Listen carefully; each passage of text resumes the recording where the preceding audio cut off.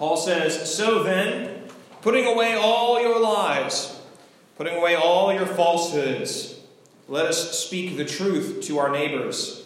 For we are members of one another. Be angry, but do not sin. Be angry, but do not sin." Would you all please pray with me? May the words of my mouth and the meditations of all of our hearts be acceptable in thy sight, O Lord, our rock and our Redeemer. Amen. Amen. Holy Week, those days between Palm Sunday and Easter Sunday, are a very strange time in the life of the church. While Christians, while lay people like you are gearing up for the joy of Easter morning, pastors, ordained people like me try to slow everything down so that we can take stock of everything that happened from Sunday to Sunday before we jump straight to the empty tomb. Some churches embody this desire for patience with dramatic performances. They'll get actors to play all of the different roles, all of the different characters, including Roman centurions guarding the tomb. Some churches are even crazy enough to bring a real donkey into the sanctuary, as if to embody Jesus' triumphal entry into Jerusalem. Other churches will try to slow down Holy Week with special music and prayer services. Every night there will be time for reflection and prayer as a choir leads the gathered people through a few songs, and specific individuals will read narratives from the time of Jesus' final week. A few years ago, I got the great and brilliant and wise idea to try to preach the entirety of Holy Week in one 15-minute sermon. I was going to preach all of Holy Week in one sermon. So for me, I had to commit to memory everything that happened to Jesus from Palm Sunday until Good Friday. I had to commit to memory so that I could stand before the congregation I served and help guide them through that triumphal entry all the way to the cross.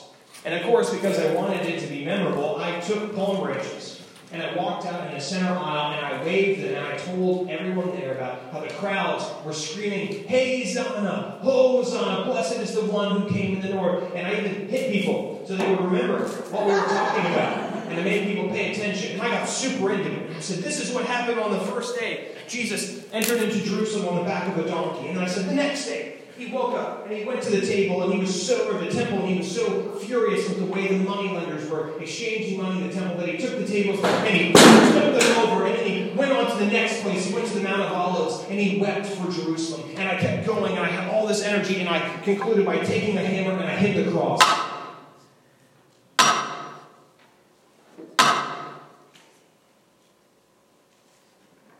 I said they nailed him to it, and he died. Afterwards, people lined up outside of the sanctuary to shake my hand, and I had all this energy.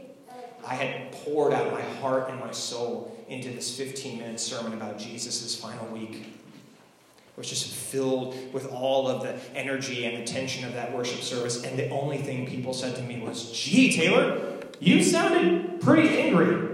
Are you sure you're okay? I mean, we know it's not easy being a pastor, but are you okay?"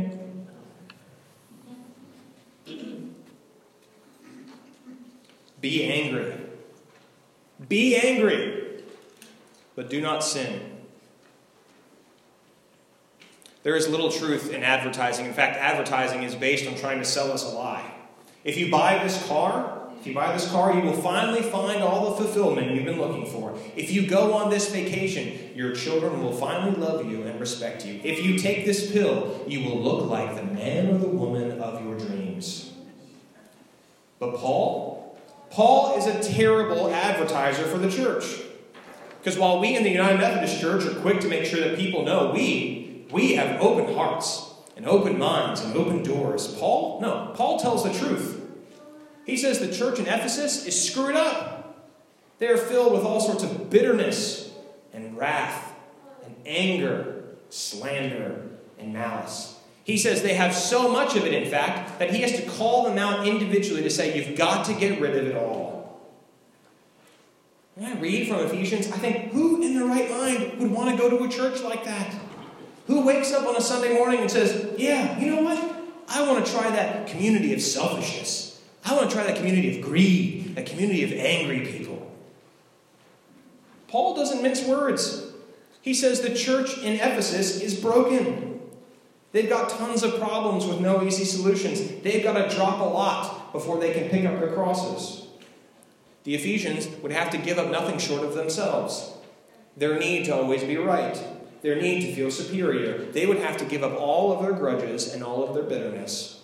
They'd have to give it up all of it, if they wanted to really be the church. I think what Paul was trying to say was that if they wanted to really be the church, they'd have to be like Cokesbury Church. Because, friends, we're perfect, aren't we? From where I stand, I see a room of beautiful people. I see a room of people filled with nothing but love and hope and joy. I see people with perfect families. I see people with overflowing bank accounts. I see people without fear, without knowledge of loss. I see perfection. Paul says, so putting away falsehood, putting away the lies, let us speak the truth. What is the truth?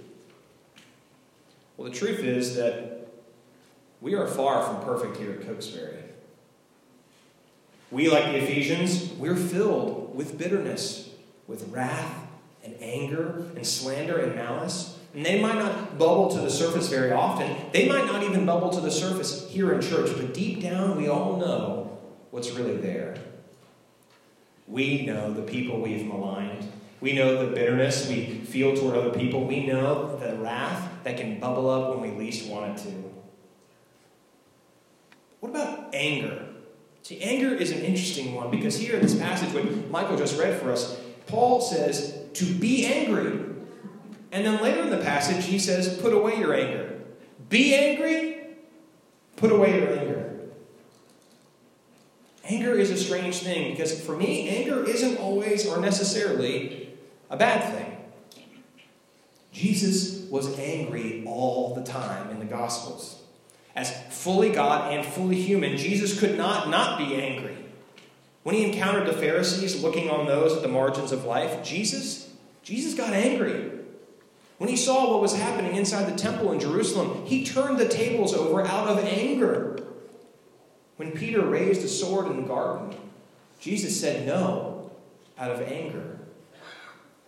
And whereas others might caution us against adding fuel to the fire with our own anger and others' anger, Jesus' anger is a lens into the divine desire for a different reality. Paul cautions the church in Ephesus. He tells them to avoid conflict, which is a basically impossible thing for all of us, because he knows, and we all know, that conflict is at the very heart of who we are.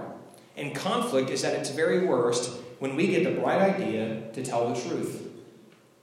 Because the truth, the hard and unavoidable truth for the church today, is that we've got plenty to be angry about. We're angry. We're angry that it's been a whole year since the white supremacists marched in Charlottesville, and it feels like nothing's really changed. We're angry that people in our community don't have food to eat, don't have clothes to wear, don't have beds to sleep in. We're angry that people are treated as less than whole here in Woodbridge because of things like the color of their skin, or their religious beliefs, or their sexual orientation, or their country of origin. We have got plenty to be angry about, and we should be angry. Because being angry isn't the problem, it's what we do with it. We can and perhaps should be angry about what happened in Charlottesville a year ago. But the people marching, the people chanting about death to Jews and death to black people, they're angry too. They've just let their anger manifest itself in violence and degradations of entire populations. We can be angry. Maybe we should be angry about those who are suffering in our community. But there are people who are angry at those who are suffering for no other reason than the fact that they're suffering. They've let their anger manifest itself in selfish ways that belittle people for choices they did not make for themselves. Perhaps we can and should be angry at all the people who are xenophobic and sexist and racist and homophobic. But those people, they're angry too. They just let their anger out in really terrible, horrible ways against people without knowing or caring about who they really are. The line between anger and wrath is slim and mysterious. Because there is good anger. There is good anger that propels us toward the divine will. Anger that gives us the courage to speak out against injustice in our midst. There's anger that provides the strength necessary to imagine a different way of being. But there's also bad anger. There's anger that pushes us closer to violence. Anger that encourages us to see the other as other instead of as brother. And there's anger that justifies a hatred and a terrible way of being. The last hymn that we sang, They Will Know We Are Christians by Our Love, it was written in the 1960s. And of course, it contains all of the cliches that you can imagine about Christians in the 1960s. It paints this really hopeful image of the church, where people will walk hand in hand, and they'll work side by side. And you know what? That's a far cry from what the church actually looks like. The hymn sounds a lot more like those terrible advertisements that promise us an impossible future. And I wonder about the lyrics of that song. I mean, how many people outside the church look at Christians and know us for our love? Because sometimes we Christians, we tend to be the most negative and hostile and unloving people around. There are times when Christians, none of you, not me, relish in opportunities to stir up and perpetuate conflicts rather than resolving them. I think that if we asked people outside the church what they know us for, it isn't our love. I think they know us for our anger. So the question remains, why in the world would people want to join us? Who in their right mind wakes up on a Sunday morning and says, gee, you know what? I think I'm going to go hang out with those angry people at Cokesbury. Yeah, maybe that's what I need, to be around more angry people. Why do you come here every week? Because we're an angry people, we Christians. I just think that that's okay. We worship a Messiah who spent most of his ministry being angry. But our anger, like Christ, should not send us into despair. It should not send us into violence. Our anger, like Jesus' sends us to an even stranger place. It sends us to the truth. And Paul begins this section by telling the people in Ephesus to tell the truth to their neighbors, which is no doubt a worthy venture, but maybe I think we should start a little closer to home. Perhaps the person who needs to hear the truth is me. It's you. Because it is far too easy to hear this text from Ephesians and imagine all of the other people in our lives about whom it seems to describe. We can immediately conjure up in our minds someone who is too bitter, someone who is too wrathful, someone who is too angry. But friends, this is also about us. There is no one for whom these words do not represent a profound challenge. Because the time has come for the truth. For people like you and me to take a good hard look in the mirror and admit who we really are. We can even be angry about it if we so choose, but then that anger, that raw energy, that feeling we have about the truth of our nature, we can focus it in the right place while Jesus starts to work on us from the inside out. You see, I think that's why people come to church. It's why people come to church even though they know it's filled with angry people like you and me. People come here because they're angry too.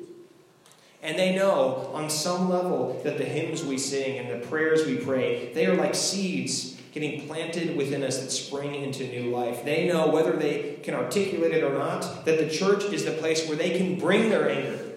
Church is a place where they can be angry. And the anger will set them free. People don't come to church because it's open-hearted, because it's open-minded, though it certainly doesn't hurt. People commit their lives to the work of the church. People give their lives to Jesus because Jesus is here in this place with you and me. Jesus is the one who makes our anger intelligible and applicable. Jesus takes up all of our pent-up frustrations with the world and ourselves, and he flips them over like the tables in the temple, and he says, "Follow me." God in Christ doesn't make our anger disappear. Church is not the salve that fixes all of our wounds, but the church is the place the only place, where we discover how anger is the beginning of something new. It's the beginning of the revolution of our heart. Anger, good and righteous and godly anger, is the catalyst that reshapes all of the possibilities we believe about the world. Anger, good and righteous and godly anger, is what Jesus felt as he walked to the foot of the cross. So it's fine. It's fine if those outside the church will know we are Christians by our love. But maybe it would be better if they knew us by something else. Like our anger. I offer this to you in the name of the Father, the Son, and the Holy Spirit, one God, now and forever. Amen. Amen.